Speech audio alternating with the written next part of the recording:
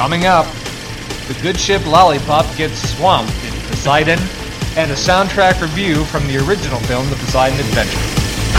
Welcome to The Screen.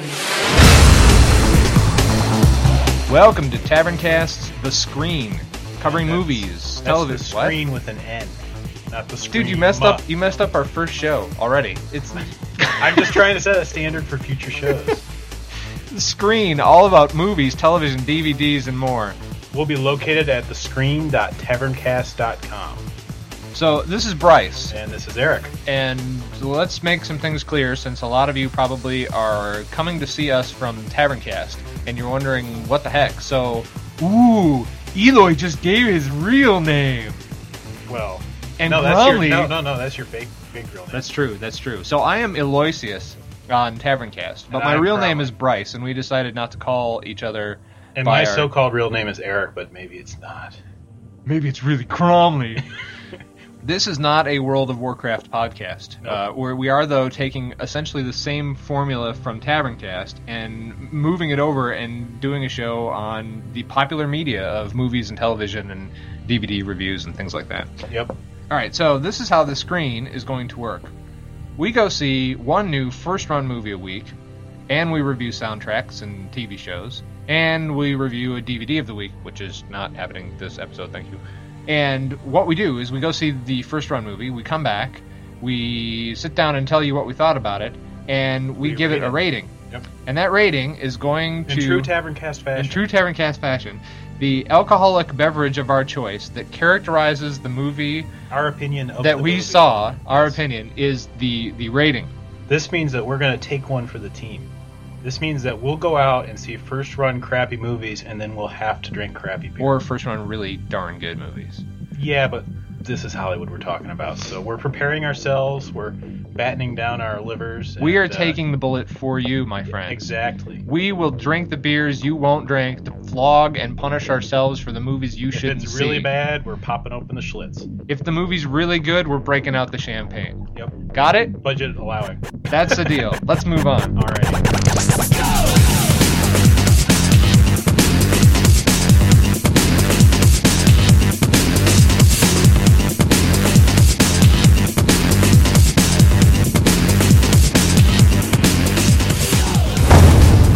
You think you can get us off this book? I can. Let's stick together. We can help each other find a way out. Ships weren't designed to stay afloat upside down. I'm within my authority to compel you to stay. Don't think you can stop me. I got an access hatch here! We don't know where it goes. If we stay here, we drown. Just reach out!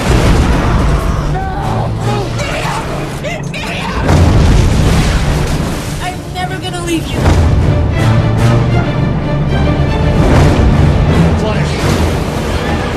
It's the only way out.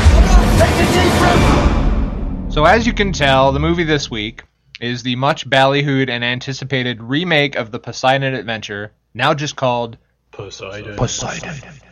Because I guess Because he's the god of the sea.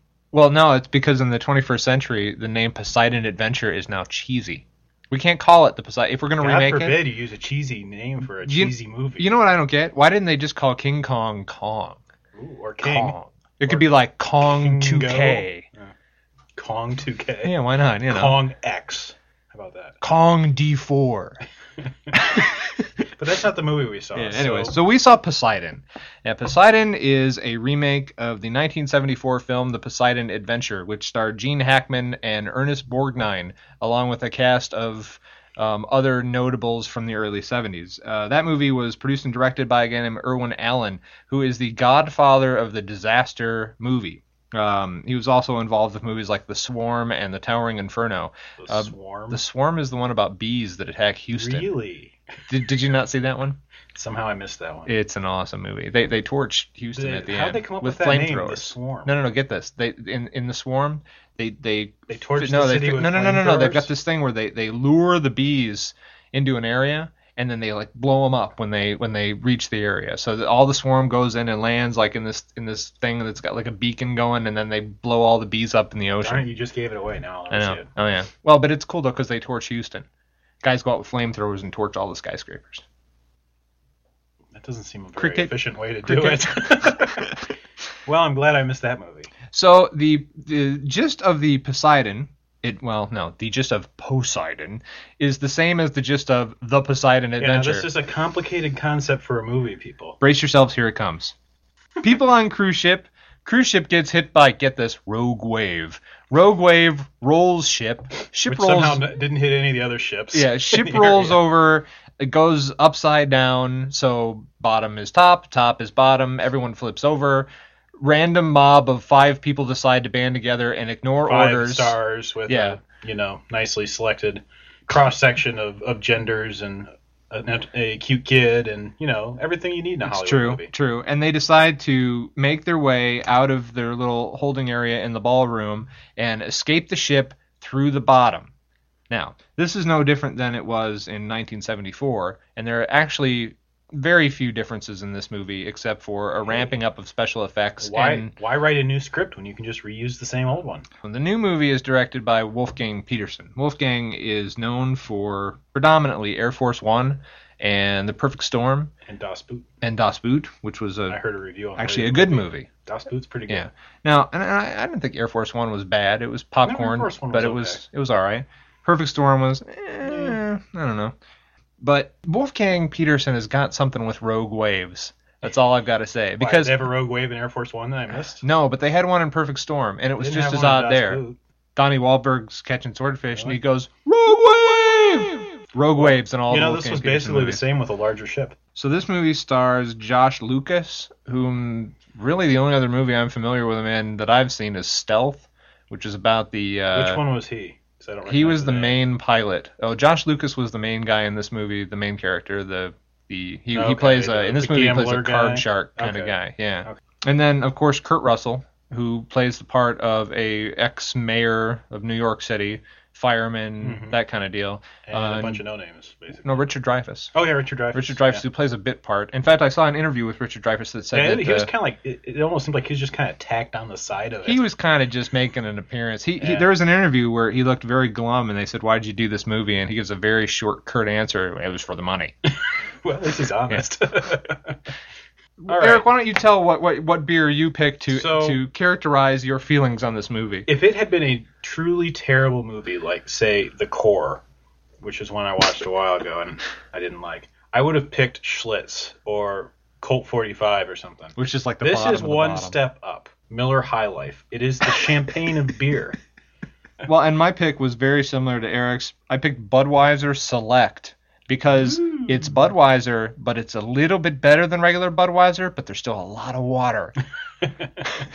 Yeah, so, and it's, it's not like it's bad, but it certainly isn't great. So, Poseidon Adventure from 74 was a much better movie, and I know you didn't see that. No. In 74, everything made a lot more sense.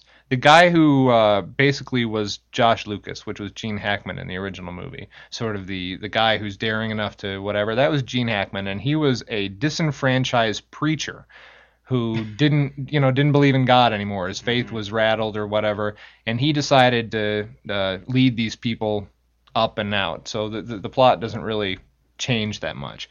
The guy who is the Kurt Russell character, who was a mayor/fireman rich guy in this, it was Ernest Borgnine in the original, and Ernest Borgnine was a former former detective.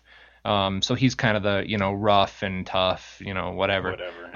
All the other characters are sort of, they're drawn loosely in this movie from what they were in the original, but they were better characters in the original that you actually knew something about and you kind of liked them to an extent. There was still a kid, and that kid was just as annoying as the one in this movie. I hate movies with kids. So let's look at this thing that we always talk about these movies. Look at the situation they're in, right? So if you're on a cruise ship, and your ship happens to be struck by a rogue wave, and it rolls over, and you're screwed. Yeah, you get stuck. Here's the fact: you're screwed.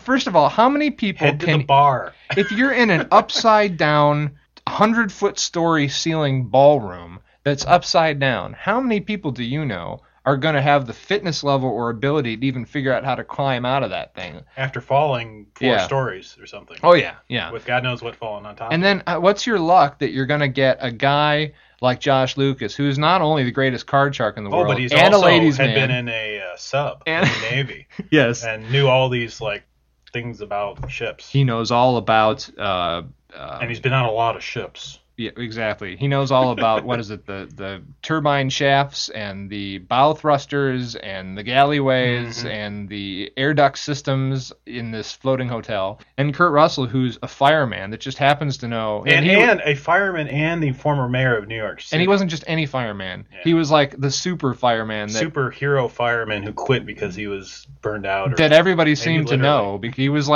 basically like you take Rudolph Giuliani and you put him on the Poseidon and you make him a fireman and a hero. Younger and more fit. Yeah. You get the general idea. So they try to drag these people out of here, and of course everybody's got the skills to be able to do everything they're doing. Here's the part that got me. First, early on, one of my favorite things. I love how Richard Dreyfuss's cell phone works at sea. I can't even get mine to work in the continental United States half the time. His works at sea. In the middle of the Atlantic. In the middle of the Atlantic. Supposedly, or wherever he was. Yeah. Wherever they can have a rogue wave. Maybe they were on Lake Michigan. Do you think there's rogue waves on Lake Michigan? That'd be cool if there were. Do you think there's like a rogue wave on like the Great Salt Lake? No, there are. There are rogue waves. They're everywhere, man. Everywhere. They're everywhere. I've seen rogue waves in my bathtub. Turned upside down every time. Those weren't rogue waves. I look down in the toilet. Rogue wave! Something's turned upside down. The one scene that was a hallmark in the original movie was when they're faced with an area where they have to swim underwater for a prolonged period of time to get to another section of the ship. Well, in the original, it was a little bit more realistic. You had some older people along. You had a really overweight woman. You had a scared little kid. This is Hollywood. We can't have any really overweight women. Right. And nobody was skilled with anything in the original movie. I mean, outside of maybe Ernest Borgnine as the cop, who was just a little bit more daring than the others, but that's maybe about it. But in the original, they have to be underwater for maybe about 60 to 90 seconds max as they string this rope underwater through a couple stairwells to get up to the other side to lead the other people through. And while it's a little bit of a stretch, at least it seems doable. Now, in this movie, they do essentially the same scene where they got to get from one place to the other underwater. But they didn't take a rope because they're stupid. No rope. They all go underwater at once, having no idea where they're going. And they're underwater before they get to the other side. It was like 3 minutes, 2.5 minutes. It was quite a while. And then the one girl gets caught under there, just like in the original movie, and somebody's got to go back without surfacing to come back. Richard Dreyfuss. He's apparently quite the underwater. Right. So let's just do the math on this here. You got a 65-odd-year-old man probably now who has been underwater for over 2.5 minutes probably. At least a minute, I would say. Yeah. Who turns around to go get somebody younger than him who gets hung up. So now he's underwater for what? Almost 3 minutes? 5 minutes, maybe 10 minutes. Yeah. So I want everyone who's listening to try and hold your breath. Well, maybe we shouldn't say this. I'll tell you this. If you're looking to commit suicide this evening, hold your breath. For the Our lawyers are calling right now. Oh, and then the convenient problem that the place in the ship they need to go is underwater because the ship is sinking bow first. Oh, yes, and then the convenient explosion that happens in the stern of the ship that somehow blows the bow of the ship back up so they can. The stern of the ship. Wasn't the stern? Back. The stern was above water. That's the where bow the was propellers underwater. are. Right. Yeah. But the explosion happens, I guess, in the bow that lifts it back. I'm not sure what. Yeah, it wasn't really clear why any explosion would cause the back end to go up. And there was a lot of explosions. I don't know. I really want to know if when a cruise ship transporting ammunition. Because, dude, that thing was exploding all the time. It was a plan. The U.S. sent in a rogue wave to take out the ship because it was transporting explosives for Al Qaeda. See, I already made it a more interesting movie. I have actually another complaint with it that was just really annoying. Why is it that you always get these scenes in this movie with a screaming hysterical woman and or screaming hysterical man, and the dialogue goes something like this: I can't go on! I can't! Yes, you can! Do it. No, I can't! Yes, you can! I'm gonna die! No, you're not. Take my hand. I'm gonna fall! No, you're not. Grab me harder. I'm falling! No, you're not. You're deluding yourself. Yeah, it's just ridiculous. Was there anything you liked? It was. I mean, the special effects were okay, and to me, it's just like one series of contrived problems after another that they always find a way through. It was Budweiser Select. It really was. No, it was Miller High Life. Okay, well, it was the High Life. It was the champagne of rogue wave induced ship reversal movies for 2006. There's my review. Rogue Wave. They're not gonna put that in the poster though, I don't think.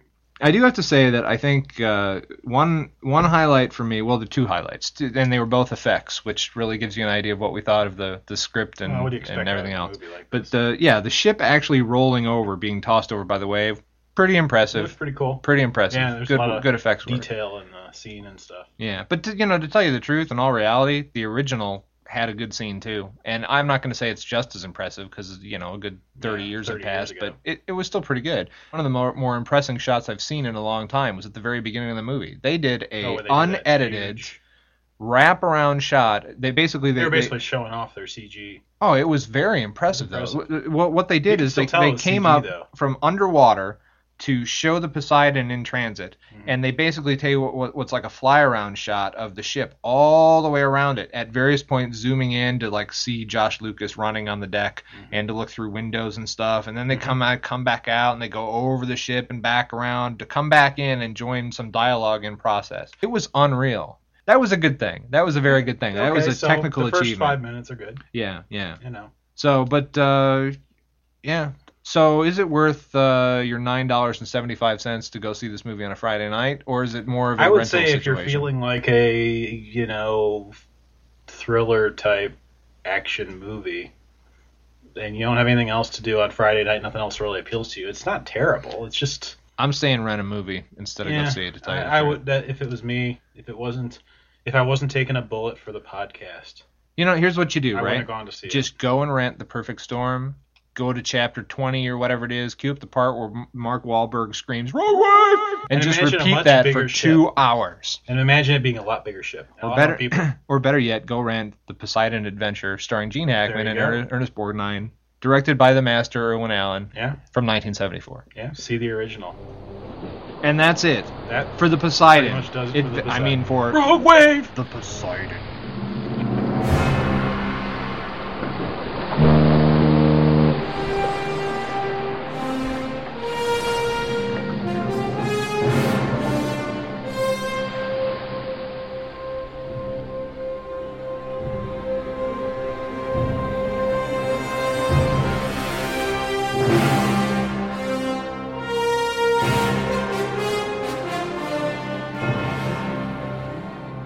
One of the things you can count on every week from the screen is a section that I'm doing right now that will review film scores, like the Star Wars theme.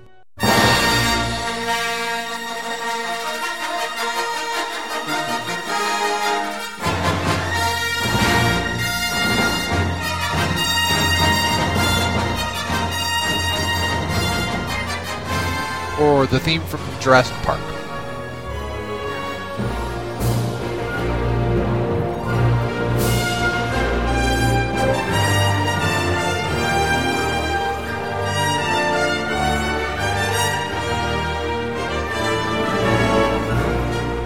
These are all film scores, and I know everyone's familiar with them. What I'm going to do is talk a little bit about some of them, review them, play you a couple clips from them, tell you why I think they're good, and give you the ability to go find a way to go purchase them for your own collection.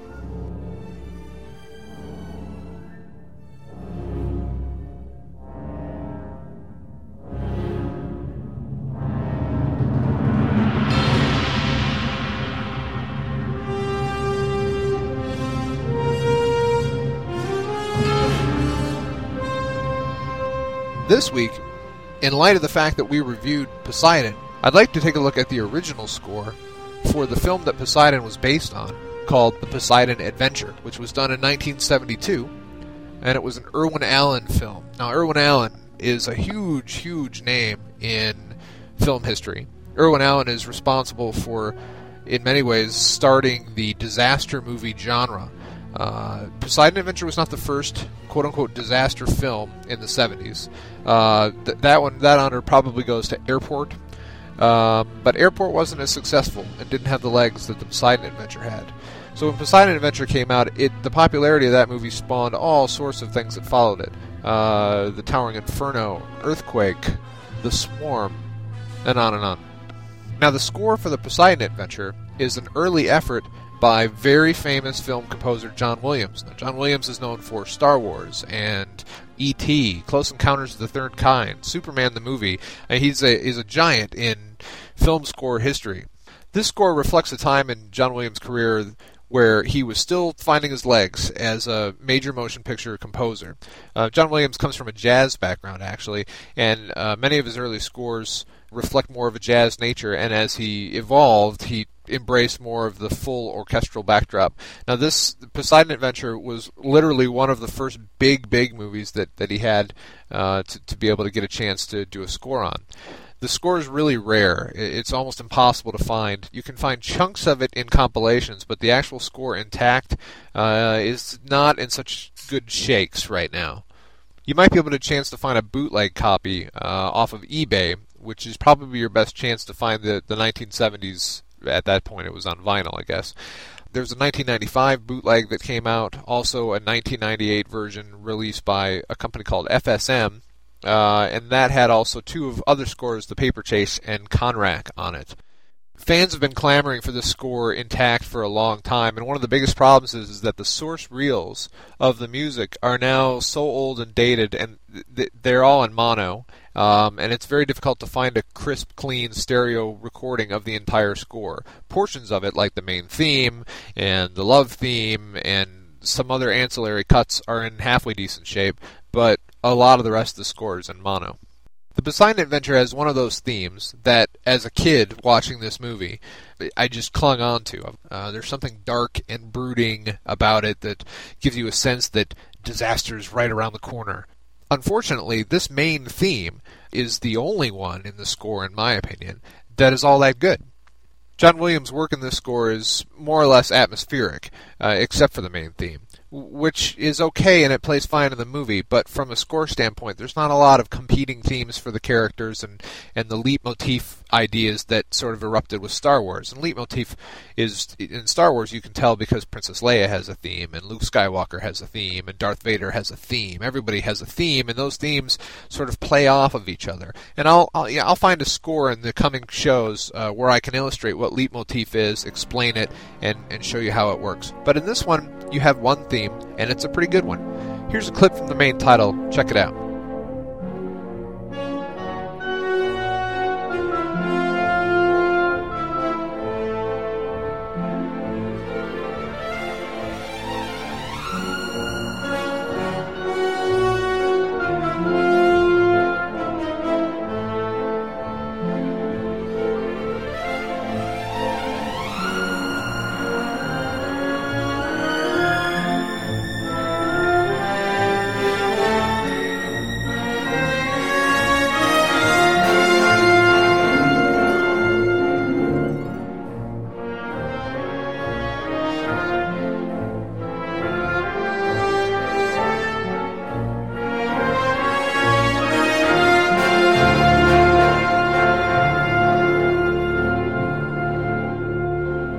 Another notable song on this score, unfortunately, is a song by an artist named Maureen McGovern.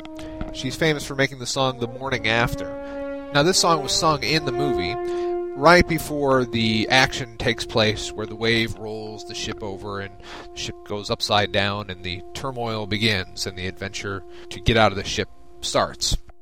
It's supposed to be a New Year's Eve party, and this is the celebratory song that the performer is singing to entertain the folks. Now, when I say that the Poseidon Adventure theme itself is one of my favorites, The Morning After is perhaps one of the worst songs ever written, period. It's horrible. It's one of the worst songs. So here, with great reluctance, is a clip of The Morning After.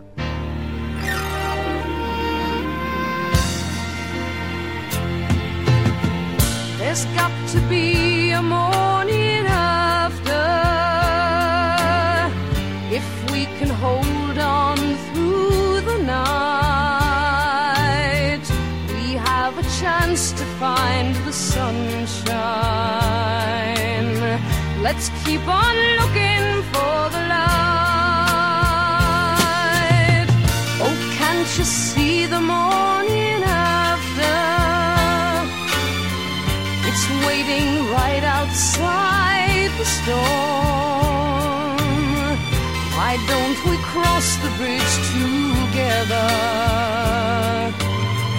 and find the place that's safe and warm? It's not too This leaves me questioning how you can make a song and, in good conscience, work a harpsichord in with a pop song. For those of you that don't know anything about the Poseidon Adventure or Poseidon, I obviously don't want to ruin the story and tell you what happens, other than the ending of the film allows John Williams to actually take the score and enlarge it for the first time the entire movie. And this is some of the best elements of the entire score.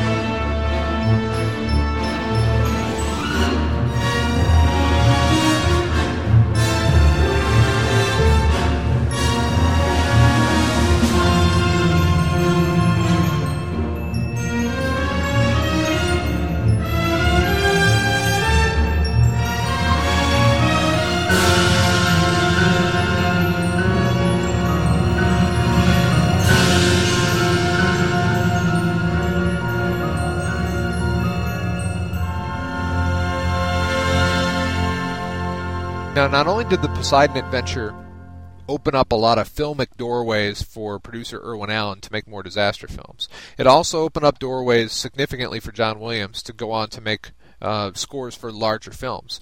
And almost next in line from this film was another Irwin Allen pick called The Towering Inferno.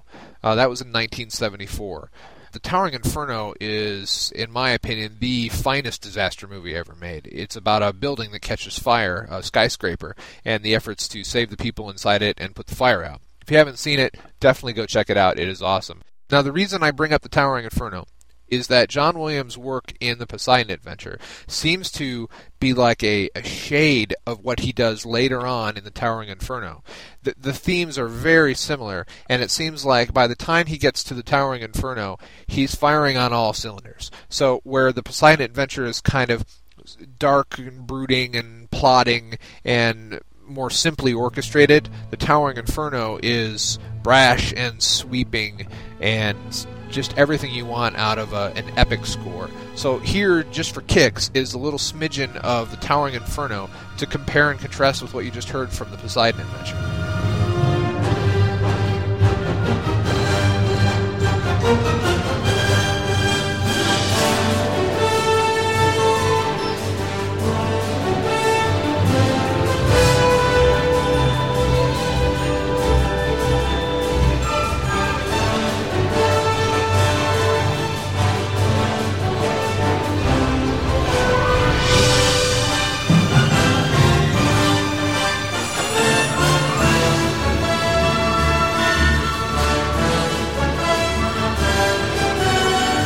Now, I hate to say this, but the Towering Inferno is also difficult to find. However, you can find the Towering Inferno actually in almost a complete intact version up on iTunes.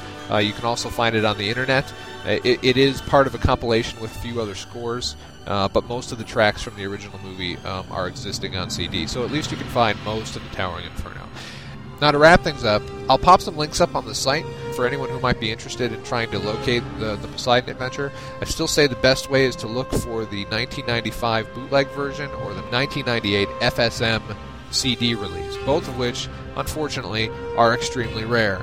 You might be able to find a few MP3s here and there. However, if you're not interested in trying out the entire score, iTunes has two selections available of both the cut called The Prelude and the main title of the Poseidon Adventure, both of which conducted and composed by John Williams, that I think are concert arrangements from the score. But both of them are available as single tracks, they have the theme in it, and I think they pretty much reflect everything you want out of the score.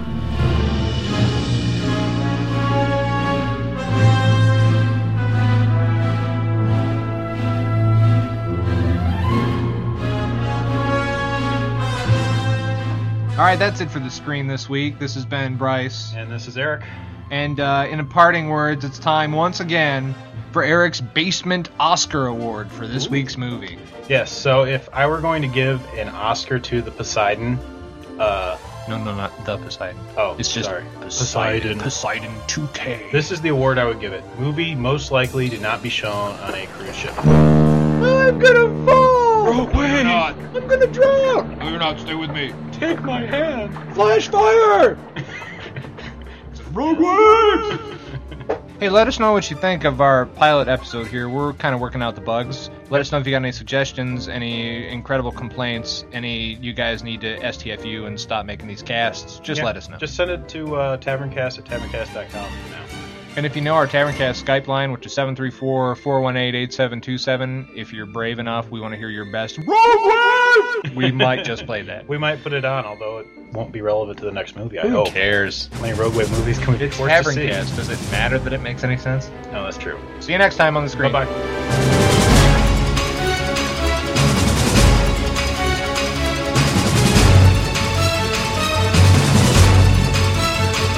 The Screen is a Snapdragon production and part of the Taverncast family of podcasts. Visit us online at www.taverncast.com.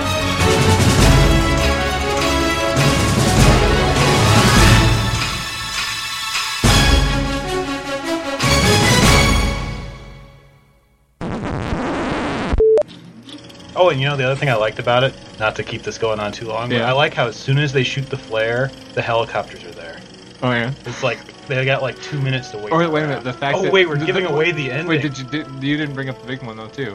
They get off the ship. The second they get off the ship, the one piece of debris that happens to be floating there is a fully inflated raft, upright with a flare and gear on board. Yep, everything ready. That happens all the time too. Hey, happened last time I went on a cruise. Happened last time I was in the bathtub with a Rogue Wave.